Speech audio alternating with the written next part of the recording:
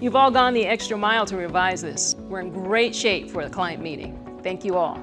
You're here for others. The urgent care is closed. Should we go to the ER? You know what? I know what to do. We're here for you. That is a little bit higher than normal, but medically, it's not a fever. Oh, good. That's a relief. Have a great day, sweetheart. Thanks, Mom. The client loved it. We're approved to move forward. Great job, everyone. Live fearless, North Carolina. Packing the mail, it's gone. She like I smell cologne. I just signed a deal. It's the HBCU Football Daily Podcast for today, Tuesday, October 29th. I'm Donald Ware. It's Takeaway Tuesday. And had a chance to be on yesterday's SWAC conference call. Talked with Connell Maynor about the Alabama A&M 43-41 triple overtime victory over Alabama State in the Magic City Classic. Only 37,000 in the stadium, but they had some bad weather. And according to actually Coach Donald Hill-Ely, the weather really, Coach Maynor, the weather cleared up in the second half. I asked Coach Maynor, did the conditions dictate what the Bulldogs did offensively? Meaning, when you look at Jordan Bentley, he carried the ball 39 times in this ball game, and we've seen it where Glass, who is the SWAC's leading passer, they're more of a passing attack. He said it didn't really.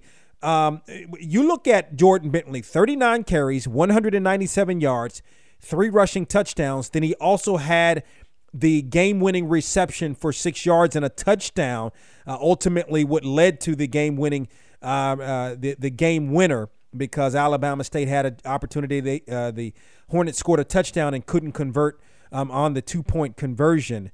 And I asked Coach Maynor, what is it? Is he finally healthy?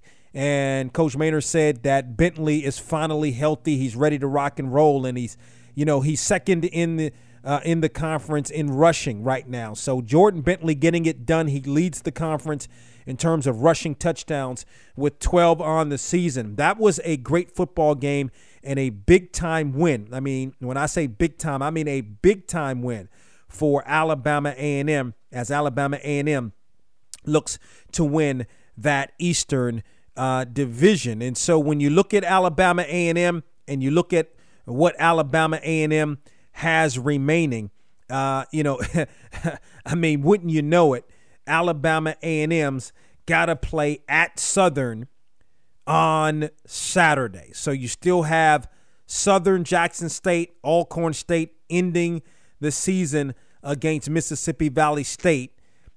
So that's going to be definitely a tough stretch for Alabama A&M, beginning with Southern, who's coming off the loss to Alcorn State. See, this is the time in the season when it really gets down and dirty and grimy in the SWAC, because when you look at other conferences and you look at, let's say you look at the SIAC and you look at the CIAA, for example, well, at this time of the year, mostly you're playing inside of your division, whereas in the SWAC, you're still playing outside of the division. And it's more about the overall conference wins than it is about the division. I spoke about Southern, right? So Southern now has one loss. And what the one loss that Southern has still leaves Pine Bluff, Arkansas Pine Bluff, with an opportunity to try to win this thing. Now, the problem with Pine Bluff is when you're talking about head-to-head to Southern, they lose that. Grambling still has an opportunity to win this thing as well. But again, the problem for Pine Bluff is they lose head-to-head to Southern and they lose head-to-head to Grambling. So they're going to have to hope that Grambling and Southern lose 3. They have to lose 2 more ball games, right? If you look at Pine Bluff's remaining schedule, I mean, they should win the remaining 3 games. Meaning, I get it. Everybody's talking about Jackson State and, how hot Jackson State is. Listen, that's a game that Pine Bluff should win. Is at Jackson State. The game the week after that is at Prairie View A&M. And then you close the season out at Texas or against Texas Southern, hosting a home game against Texas Southern. And you get a bye week in between the Prairie View A&M and Texas Southern game. So if you're Pine Bluff, and see, this is the thing about Pine Bluff. Okay, they the Golden Lions lose a pretty close game to Grambling this past weekend. They lose to Southern a couple of weeks ago. But I mean, when you have the remaining games at Jackson State, at Prairie View A&M, and at Texas Southern, if you're a team that's taken sort of that next step, those are games that you have to win. Then it's out of your control from there. Then if Southern handles its business, Grambling handles its business, you've done what you can do. Now, I asked Coach Thomas on the call on Monday just about where his team was right now and the fact that the Golden Lions still have an outside opportunity with Southern losing that football game. And he says he feels pretty good about where the team is. They've done a good job so far. The job's not finished, but, a good job so far with a 5-3 record considering where this program was, not only last year, but the previous, ever since listen, Arkansas Pine Bluff won the SWAC championship in 2012. And it has, the Golden Lions just have not been good. Matter of fact, I think one of those seasons after 2012 may have been an 04-11 season. So you look at where the program is now, and you got to go out and handle your business in the 3 remaining ball games. It really, really is that simple. And talked about Alabama and A&M. I mean, if I'm Jackson State right now, I'm sitting pretty decent in that Eastern Division at 2-1 and still got Alcorn State remaining. But what the Tigers have is Arkansas Pine Bluff, tough game, Alabama A&M, tough game, Southern, tough game, Alcorn State, tough game. I mean, if you had to look at that schedule, and of course you go out and play the game, I mean, that, I would have favored all of those teams against Jackson State in those games.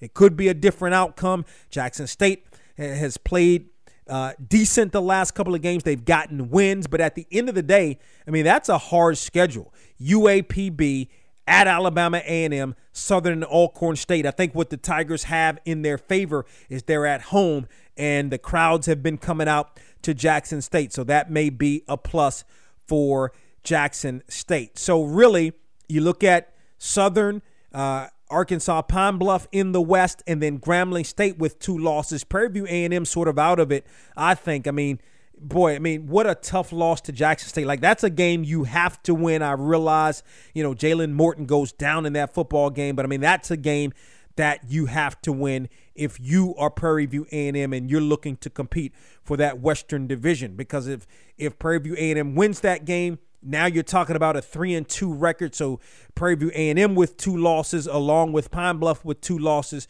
You're talking about still an outside opportunity to win the Western Division. Still an outside opportunity to win the Western Division, and it really has fallen by the wayside for Prairie View A&M.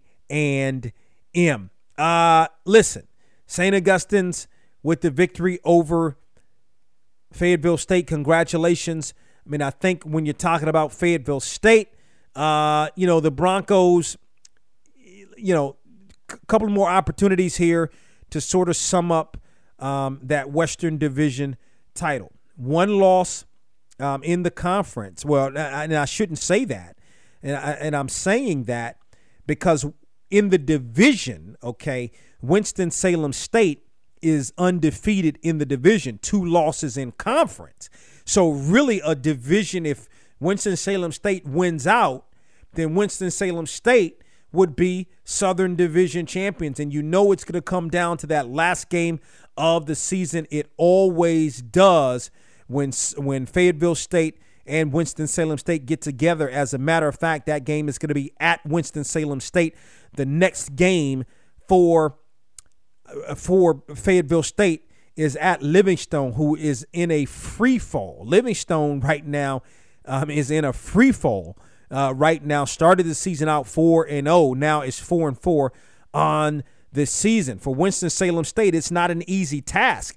Winston-Salem State has to go play Shaw. So Winston-Salem State has to go play Shaw. I mean, that's a tough game. If you're Winston-Salem State, that's a tough football game. Shaw is playing some good football right now, an even record at 4-4. So that's a must win. That is a must win for Winston-Salem State. Again, when you're looking at the CIAA's Northern Division, I mean, right now, Bowie State, I mean, the last two games, sort of cakewalks.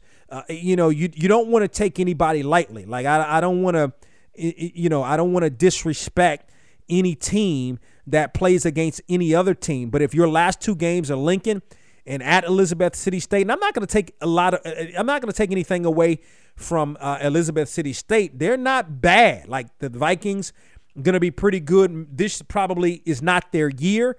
I don't think it's a year for upset against Bowie State, but I wouldn't take them. But Lincoln is just not playing well at all right now. Lincoln of Pennsylvania just not playing well right now, and that's the next opponent for Bowie State. When I look at what West Virginia State is doing, listen, the Yellow Jackets are right there when you're talking about that MEC. Next up against the University of Charleston. Charleston had been it still is sort of a perennial power in the MEC, but not so much this year with a couple of losses in the conference. If you're West Virginia State, you can't look ahead. Got to take care of Charleston. Got to take care of Wheeling Jesuit. And then the last game of the season is going to be played against Notre Dame. It's going to be a home game. Notre Dame is playing some very good. Notre Dame College of Ohio playing some very good football right now. So you got a lot of races. Got a big game on Saturday. North Carolina A&T going to be at South Carolina State. Big win by South Carolina State over again Bethune-Cookman. Now Bethune-Cookman, South Carolina State, A&T all with one loss. Florida A&M with no losses. Again, the issue, unfortunately, for the Rattlers is the Rattlers are ineligible for the MEAC championship and ineligible for conference for the Celebration Bowl. So right now it's a 3-horse race. South Carolina State, North Carolina A&T, and Bethune-Cookman. And for A&T, a tough schedule at South Carolina State. And by the way, North Carolina Central still on the outside looking in with 2 losses. But A&T is at South Carolina State on Saturday.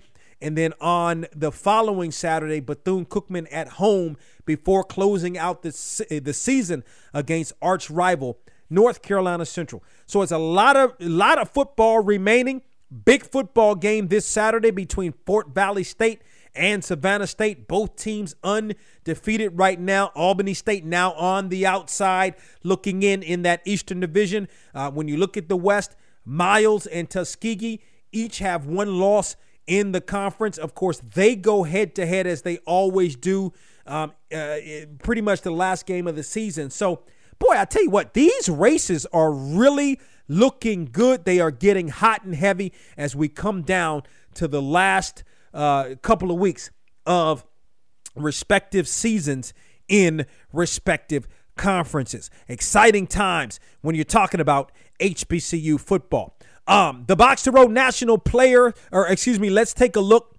Let's look at the Box to Row National Players of the Week. First up, Jordan Bentley. Again, as I mentioned, Alabama A&M, 39 carries, 197 yards, 3 touchdowns, 1 reception, 6 for 6 yards, and the game-winning touchdown.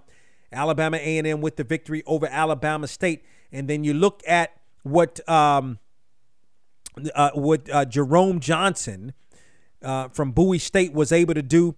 The quarterback put up some phenomenal numbers, 395 yards passing, 23 of 28 passes completed. That's like 81%, in excess of 81%. Didn't throw a single touchdown. Also had 7 carries for 56 yards.